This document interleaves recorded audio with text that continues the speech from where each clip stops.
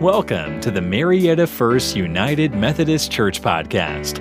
Marietta First is a community of disciples dedicated to living and serving faithfully our local community of Marietta, Georgia, and around the world. We are glad you're here. It is our prayer that this podcast offers you hope and grace on your own journey of faith.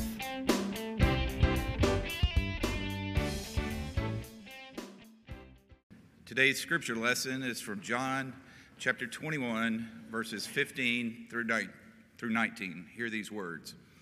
When they had finished breakfast, Jesus said to Simon Peter, "Simon, son of John, do you love me more than these?" He said to him, "Yes, Lord, you know that I love you." Jesus said to him, "Feed my lambs." A second time he said to him, "Simon, son of John, do you love me?" He said to him, "Yes, Lord, you know that I love you." Jesus said to him, "Tend my sheep." He said to him the third time, "Simon, son of John, do you love me?" Peter felt hurt because he said to him the third time, "Do you love me?" And he said to him, "Lord, you know everything. You know that I love you." Jesus said to him, "Feed my sheep. Very truly I tell you, when you were younger, you used to fasten your own belt and go wherever you wished. But when you grow old, you will stretch out your hands, and someone else will fasten a belt around you and take you where you do not wish to go."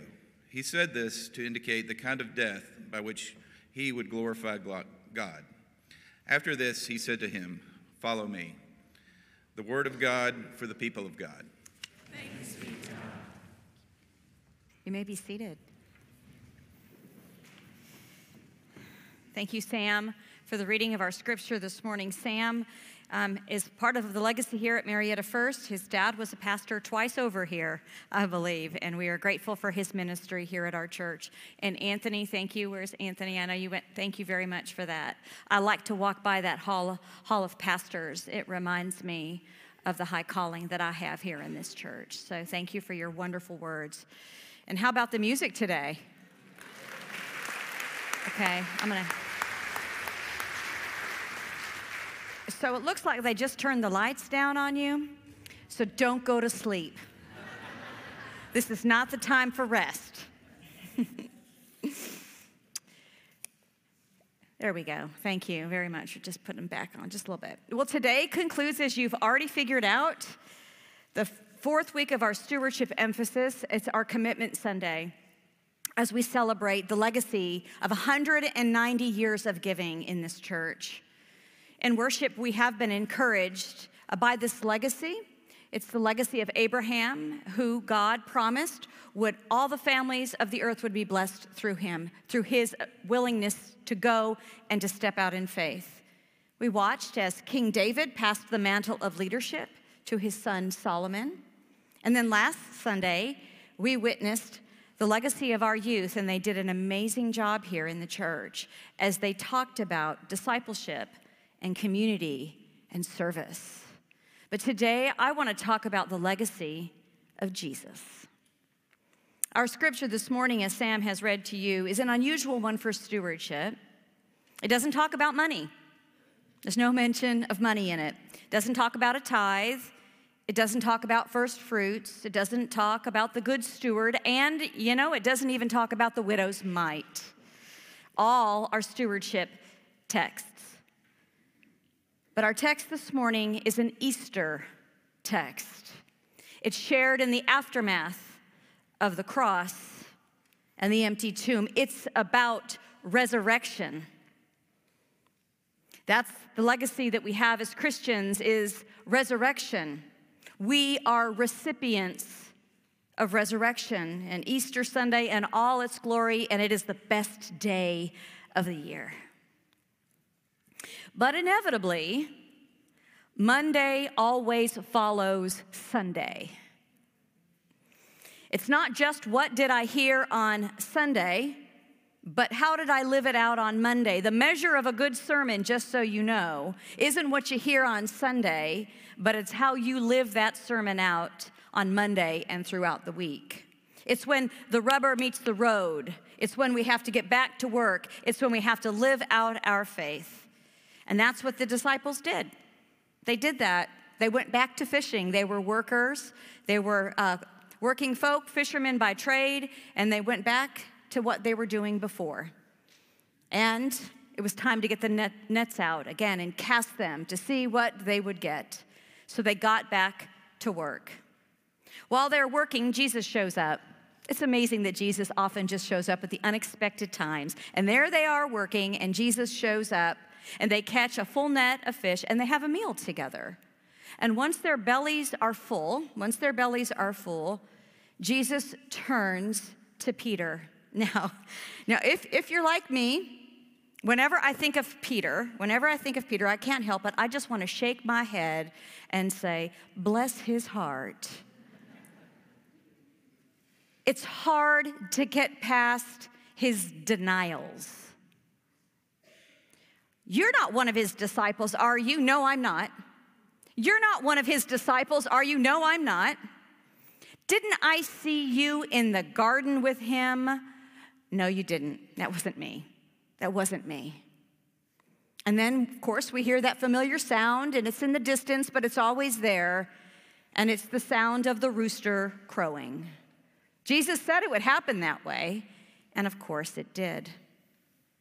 But that's how Peter is portrayed in the Gospels, and in John's Gospel, it's more than just I don't know him, it's I'm not his disciple. Now, I'm not sure what Jesus was thinking when he ultimately decides to hand what will be the future of the church into Peter's hands. But then again, Jesus didn't ask me. It's probably a really good thing that he didn't ask my opinion about that, because for those of us standing on the sidelines, all we can do is shake our heads and say, I don't think he's a good choice. I don't think that's a good idea. I'm not really quite sure I would choose him. Are you sure about that? I mean, how do we know that? Jesus maybe was wondering if it was a good idea too. That's why he asks him 3 times. Do you love me? Do you love me? Now, after the first time he asks him, Jesus says, do you love me more than these? And who he's referring to are his friends, are his family. It's a tall order to love Jesus more than we love our friends, to love Jesus more than we love our own families. But Peter says, you know I do. You know I do. Part of me wishes that it would end right there. Jesus loves Peter, Peter loves Jesus, let's call it a day. But that is not the legacy of the resurrection. It's not Jesus's legacy. It's about love, yes, but Jesus is telling Peter, if you love me, if you really love me, if you love me, you will love me more than just with words. You will love me with the way you live your life. Monday just might be the most important day of the week. Theologian Henry Nouwen, I like to quote him a lot. He's got an excellent book on Christian leadership. And he says in his book, In the Name of Jesus, when Jesus asks, do you love me? The question is not, how many people take you seriously? How much are you going to accomplish? Can you show me the results? But are you in love with Jesus? Or put another way, do you know the heart of God? Do you know the heart of God it's a heart of flesh, it's not a heart of stone. It's a heart that has deep compassion for the suffering of the world. It's one that is willing to lay one's life down for another. It's one that cares for the sheep, the lost sheep, so much so that one is willing to go after that one lost sheep at the expense of the 99. It's the heart that hears and listens to the voice of the Good Shepherd. And so Jesus is asking the church today, do you love me? Most of us would say, yes, of course. We love Jesus. We love him. You know we do. But let me ask you this. Are you in love with him? Last evening, we celebrated a wedding here in the church. It was a wedding of Madison Long and her husband, Ben Alinger. It was a beautiful, beautiful service. It was a great celebration. And one of the very special moments in any wedding, for me, is usually at the very beginning. What happens is that guests come and they're seated, and then the groomsmen will begin to seat the mothers and the grandmothers. And then sometimes the groomsmen will line up. The groom is standing there, and then the bridesmaids will begin to process in, and they'll have on their beautiful dresses, and their hair will be just so, and their makeup for that special occasion. And then the doors will close, and then there's this moment of anticipation for the bride. And then the doors swing open, and there you see the bride with her father. And they walk down the center aisle, and they come and they stand here at the center. But there's a moment that can easily get lost on us.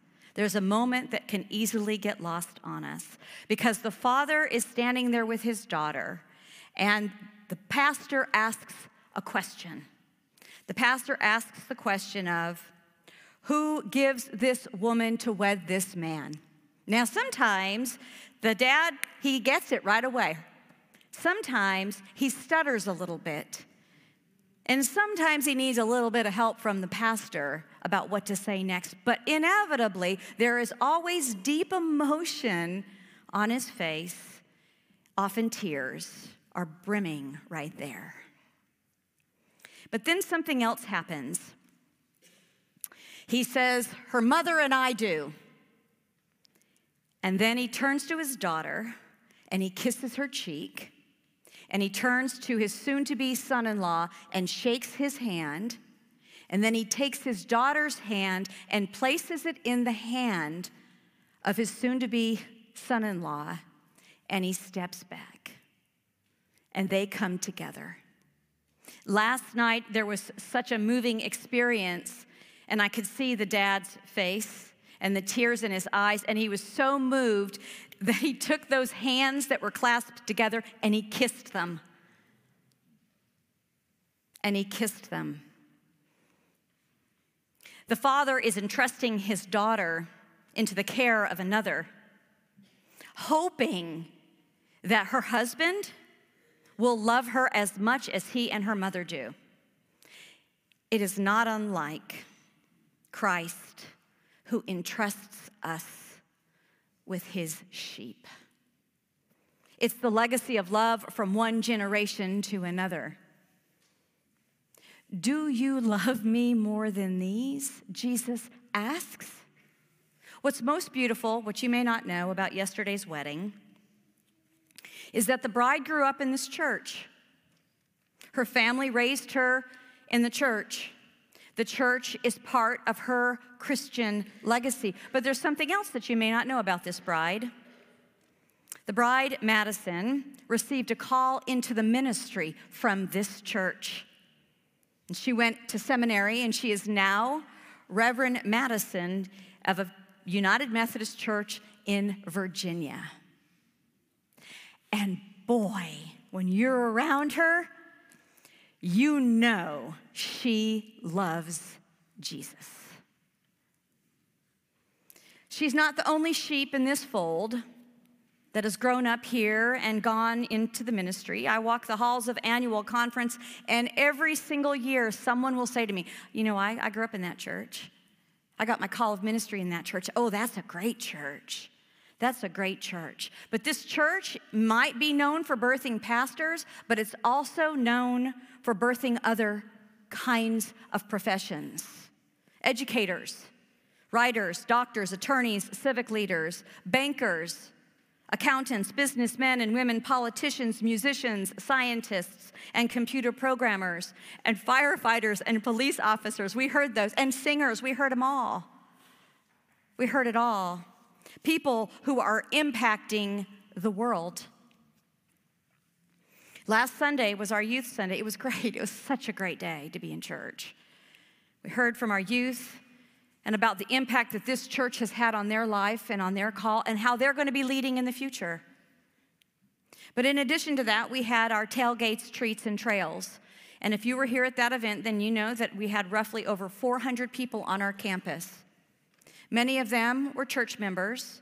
A number of them were business owners with their trunks open, handing out candy. And still, there were many others who came here from our community. They came here because they knew that here on our campus would be a fun and safe place for their families. Our children's ministry sponsored this event, but it took the church of all ages to make it happen. And if you went by that cakewalk, then you know that our senior adults know how to put on a cakewalk. And I know our kindred spirits, one of our Sunday school classes provided lots and lots of food and treats for that cakewalk. But here's something else that I heard. I heard that families often come to this church because they know that whatever we do well. And whatever we do is always done with hospitality and with kindness. It's good to have that said about your church, but this isn't just a one-off. I don't think this is a one-off. I think that's the word on the street. Oh, I know there's a lot of scuttlebutt. We're not talking about that today. We're talking about the good that is happening in this church. And folks know that at First Methodist, they know how to do things over there, and they do them well. And when you go over to there, they're going to be nice and friendly, and I'm going to feel welcomed. From time to time, a church must ask itself, would it matter to the community if this church was not here? Churches have to ask that question of themselves. Would it matter if Marietta First was not in the city of Marietta and that we did not exist? It's hard to imagine the city of Marietta without First Methodist because the church has been here as long as the city has been a city. And if this church was not here, and this is my own bias, if this church had not been here, then that what people say about the city of Marietta and what they say about Cobb County, it wouldn't be as good. Because we make it a better city. We make it a better county. Did you know that Marietta was recently listed in Money Magazine? Maybe you don't know this. As one of the top 100 places to live in the country. It's number 35. It says it is a city built for family life. And don't think that this church didn't make that happen. I've shared with you the work of our strategic planning team. I know there's been word about it, and they've been meeting regularly for 14 months. They've done some good work, hard work, time-consuming work. And we've identified what we believe are our strengths, what are our weaknesses, what are our opportunities, what are our threats. And this team has assessed our current ministries. They've assessed the needs of our community. They have spoken with local churches and national churches about best practices and identifying those things that are integral to a growing and thriving church. As you know, and if you participated, I'm thankful for it, you participated in a survey, and the results of that survey were shared this past week, and they are going to be part of the strategic plan. They are helping us plan for the future. And we have an exciting and amazing future ahead of us. We've identified critical issues and areas of emphasis about our future. We've begun to detail these in this plan that's going to see us out from the next 3 to 5 years. We need to get our mind focused on the things that matter. Because Jesus is asking the question, do you love me? Not where you stand on a certain issue, but do you love me? This plan will involve worship and families, young adults and prayer and discipleship and hospitality and outreach. and it'll be presented to the church council, and then it'll be available to the congregation, and you'll be hearing more about it. But here's the thing. Here's the thing. We need your help. We need you to help us to continue to feed and tend to God's sheep right here in Marietta, in Cobb County, and around the world. We need you to go after the sheep, the one who is lost. We need you to listen to the voice of the shepherd. We need you to help us continue to raise the next generation of Christians. We need you to help alleviate the suffering around us. We need you to pray for this church and the world. We need you to be a witness to Jesus Christ in our community, in our workplaces, and in our schools. It is stewardship, my friends. And so I'm going to say this. We need you to give of your financial resources. Not just because it's biblical, and it is, and not just because Jesus had a whole lot to say about it, because he did, but because without your financial resources, we could not feed and tend to God's sheep for the next generation. We could not do it. We have inherited a legacy of 190 years, a legacy of service, a legacy of witness, a legacy of generosity. I wonder how you will respond when someone asks you if you are a disciple of Jesus. Will you say, no, I'm not a disciple?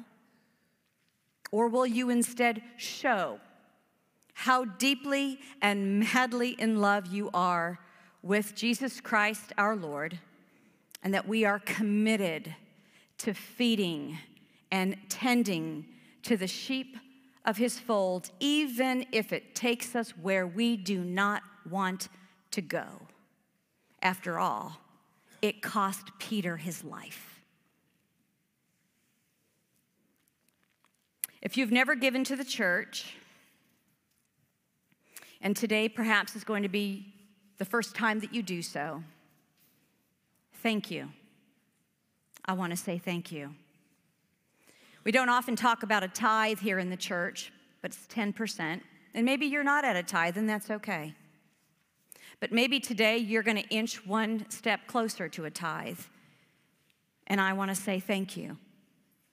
Or maybe you already give a tithe and you can give just a little bit more. And if you can, I want to say thank you. But here's what I want you to know. Every single penny matters to this church. And we are good stewards of your financial resources. We will put it towards tending and feeding the sheep of Jesus Christ.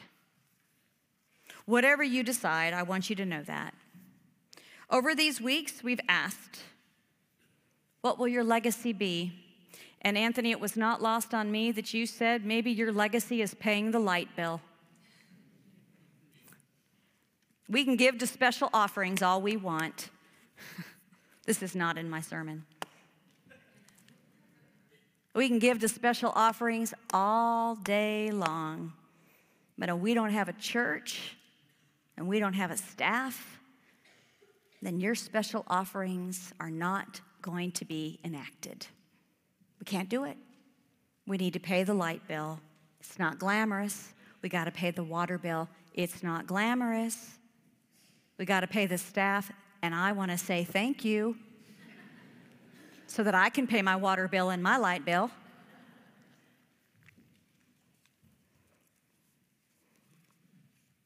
But what you give will prepare us for our future.